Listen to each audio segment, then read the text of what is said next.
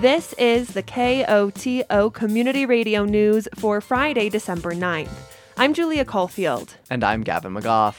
In today's headlines, local woman dies in crash on Norwood Hill. Telluride Community Vision nears finish line. Noel night brings snow and merriment to town. And a mountain weather forecast.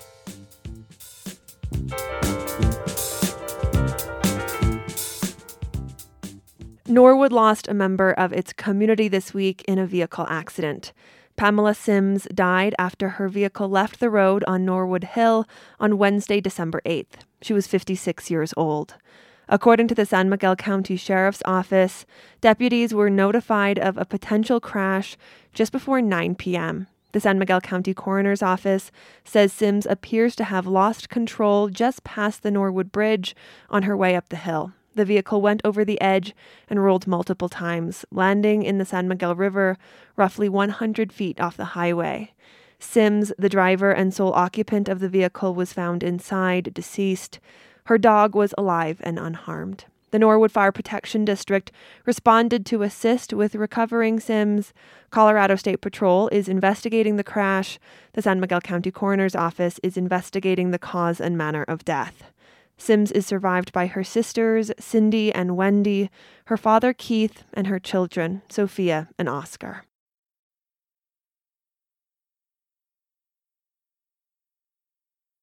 The town of Telluride is one step away from having a community vision plan. We are really excited that this plan is nearing completion. That's Phil Taylor, planner for the town of Telluride, speaking at a special town council meeting this week. The town worked with Design Workshop to create the document. We've worked with a lot of people over the last several months to create a document that we are excited about. And we really think it will be helpful as we move forward with updating some other plans like the master plan and the land use code. The vision is broken down into 5 chapters: a preface, introduction, discussion on community engagement, the future vision itself, and next steps. The vision is an umbrella, showcasing where the community wants to be in the future. Within that vision are core values, principles, goals, and strategies and actions. Design Workshop's Allison Borkwin explains. Core values are what guide you towards that future. The principles are some of the steps or elements of the plan. And then the goals and strategies really define the how. How will you move forward? Starting with the vision. The vision of where do you want to be in the future is a livable Telluride that will remain a sustainable, authentic, and connected community. We are a small mountain town that embraces and sustains distinctive natural setting, advances its reputation for innovation and cultural heritage, and remains true to its roots as a livable and genuine community for future generations of residents, workers, and visitors. Jessica Guerrero, also with Design Workshop, highlights the core values as sustainable, authentic, and connected. She notes the principles are the guideposts for the vision. So housing, economy, infrastructure, environment, and community.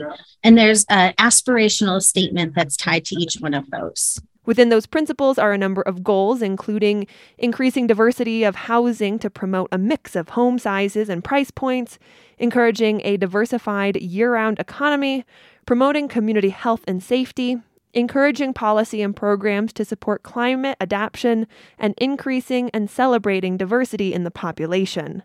While the document is a town document and vision, Councilmember Adrienne Christie urges the community to take ownership of the values and goals within it. And it's not the town that can really do it, but we want business owners, we want leaders in our community to see what the vision is, to be able to look at that bullet and say, oh, this applies to me, like I should be working on this. The Town Planning and Zoning Commission already adopted the vision document, but Town Council still had a number of edits and suggestions.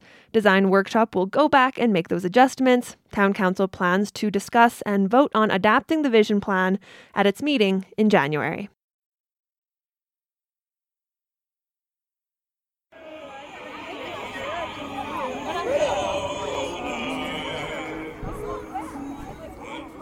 The snow was just the thing to get holiday shoppers at Telluride's Noel night into the spirit this week, and it came down in thick and glorious flakes, holding aloft the amber glow of the street lamps and shop windows along Colorado Ave.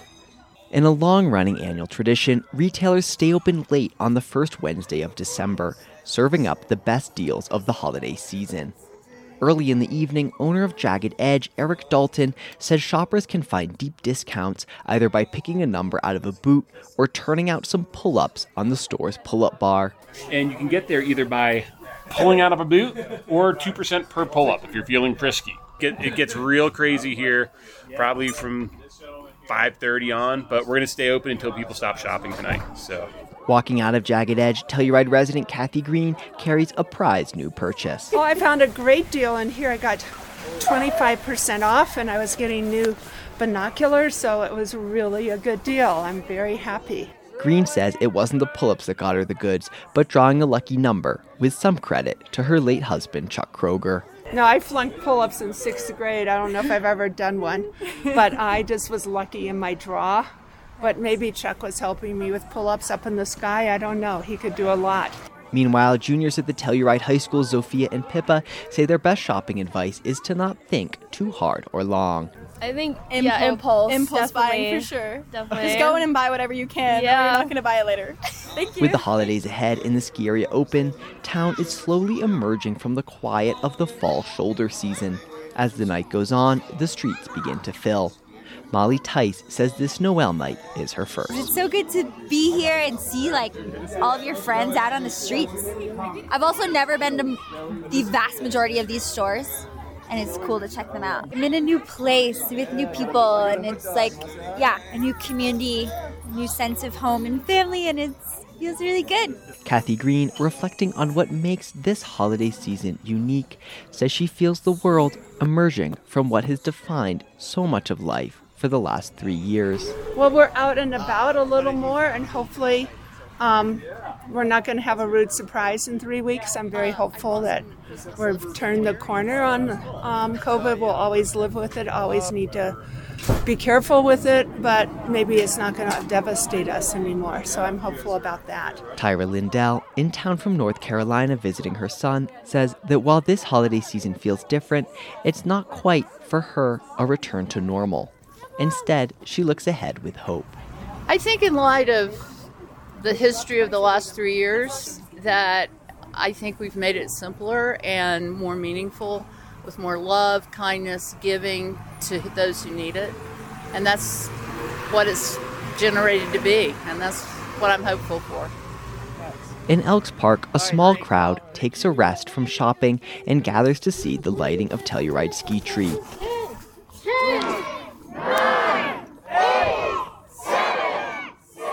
In the blue darkness, thick with drifting snow, the tree is lit, and the holiday season begins.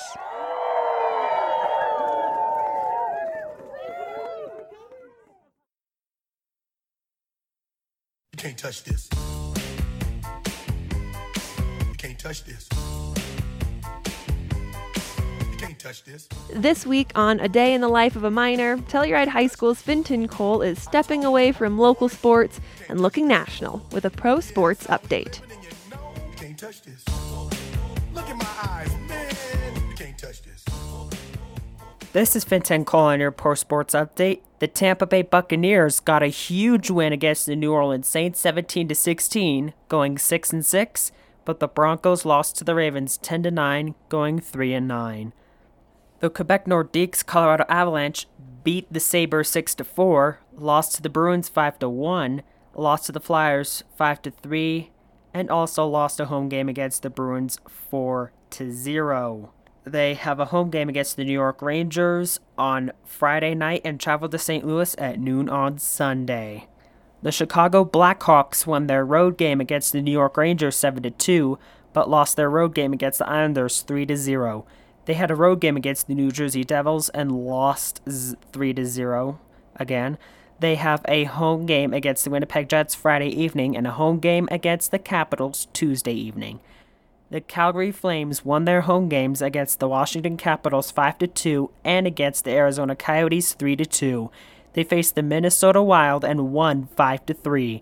They have road games against the Columbus Blue Jackets, the Toronto Maple Leafs, and the Montreal Canadiens. That's it for this week. I'm Fintan Cole reporting live from Telluride High School, and we'll see you next week. I can't touch this. Yeah, we out.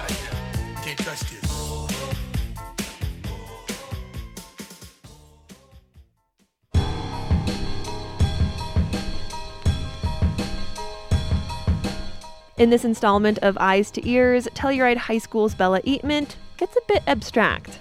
Have a listen.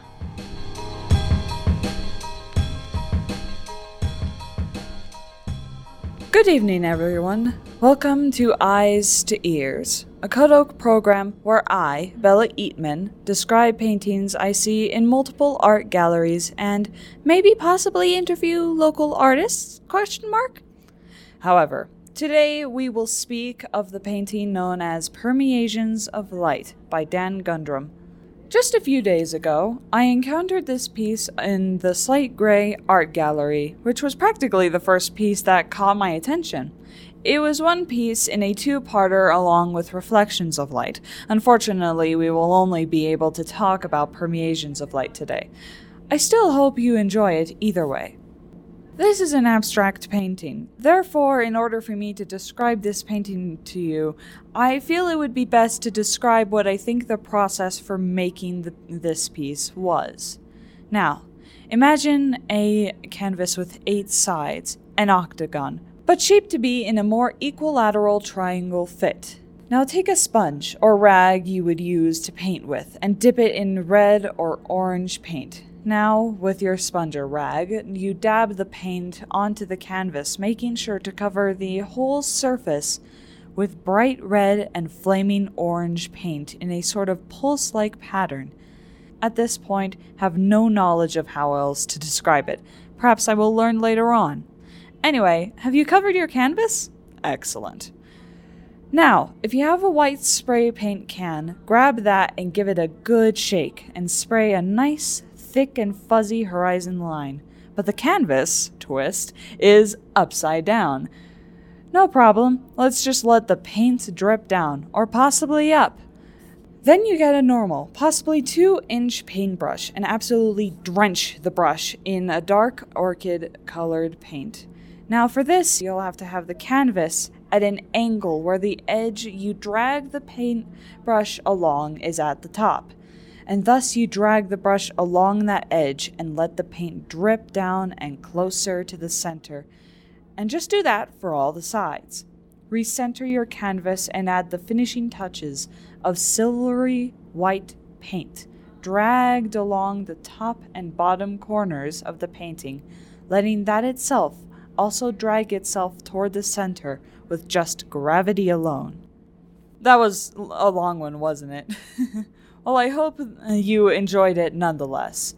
I don't have much to say about how I felt about it. As much as I don't have much to say about it, it absolutely does not mean that I disliked it.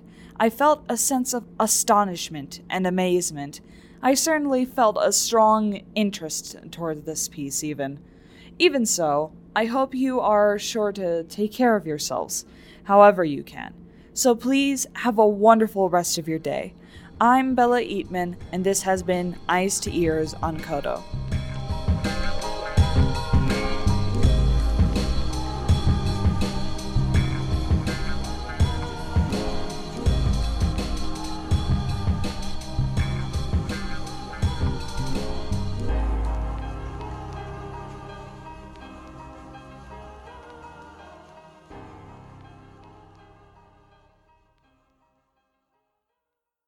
A benefit of living in Telluride in Mountain Village is their walkability. If you live in town, you may not even need a car, and if you have one, where do you park it? This week, the town of Mountain Village announced a new long-term parking option at the airport. Mountain Village recently entered into an agreement with the Telluride Regional Airport to lease Lot R, adjacent to the airport, for parking. The lot can accommodate up to 200 vehicles. Mountain Village residents can purchase a seasonal permit for $50 with proof of residence in the village. Oversized vehicles that use more than 2 spaces will be charged double. Mountain Village officials note camping is prohibited and RVs will only be allowed as storage. Permit applications and hang tags will be issued by the Mountain Village Police Department. The town will offer shuttles for residents to and from Lot R on Mondays only. 4 states along the Colorado River are getting closer to finalizing details of a program to pay water users to conserve. KUNC's Alex Hager has more on plans from Colorado, Utah, Wyoming, and New Mexico. The Upper Colorado River Commission is asking for $125 million to incentivize conservation. That could mean paying a farmer not to grow a thirsty crop or a city to reduce its demand. The money comes from the Federal Inflation Reduction Act. This program is a reboot of another payout program that began in 2015. The goal is to prop up the river's reservoirs, which are currently at historic lows. Chuck Cullum directs the commission. I'm reluctant to speculate on how many folks are able and willing to participate given the water stress people are experiencing in the upper basin. Cullum says the program will discourage water profiteering and will set the price for payouts on a case-by-case basis after reviewing proposals from growers. It still needs approvals from the Biden administration and Congress. I'm Alex Hager. Those visiting public lands have become increasingly familiar with the website recreation.gov. That's used for many things like reserving a camp spot or purchasing a backcountry permit. But some are claiming the company managing that site is pulling a Ticketmaster with public lands access. For Rocky Mountain Community Radio, Justin Higginbottom of KZMU reports. To visit Arches National Park in Moab, Utah this year, most were forced to use recreation.gov to reserve a time slot to enter the park. That was part of a pilot program to limit crowds. That reservation was free, but included a non-refundable $2 processing fee. The fee isn't enough to ruffle the feathers of most visitors, especially if they assume that money goes to the Park Service. But the thing is, it doesn't. The varying processing fees at recreation.gov are charged by Booz Allen Hamilton. That's a billion-dollar beltway contractor known for securing lucrative spying contracts. It's the company that once employed Edward Snowden, and they won the 10-year, $182 million contract to manage recreation.gov in 2017. During Arch's reservation pilot program from April through October, the park validated 219,000 vehicles through their entrance. That's nearly $500,000 in fees that went to Booz Allen, over a fifth of the park's entire budget of the year. Consider Thomas Kotab's feathers ruffled. I would say clearly the American people or visitors to national parks in this way are being terribly ripped off, paying an incredible amount of money for a service that's worth much less. Kotab is an electrical engineer living in Nevada, and one day he noticed a similar $2 processing fee to secure a timed entry reservation for Red Rock Canyon. That's a Bureau of Land Management area near Las Vegas. Finding out why his public lands were no longer free put him on a mission. The devil is in the details, and once you try to get into it, it's an insane amount of work.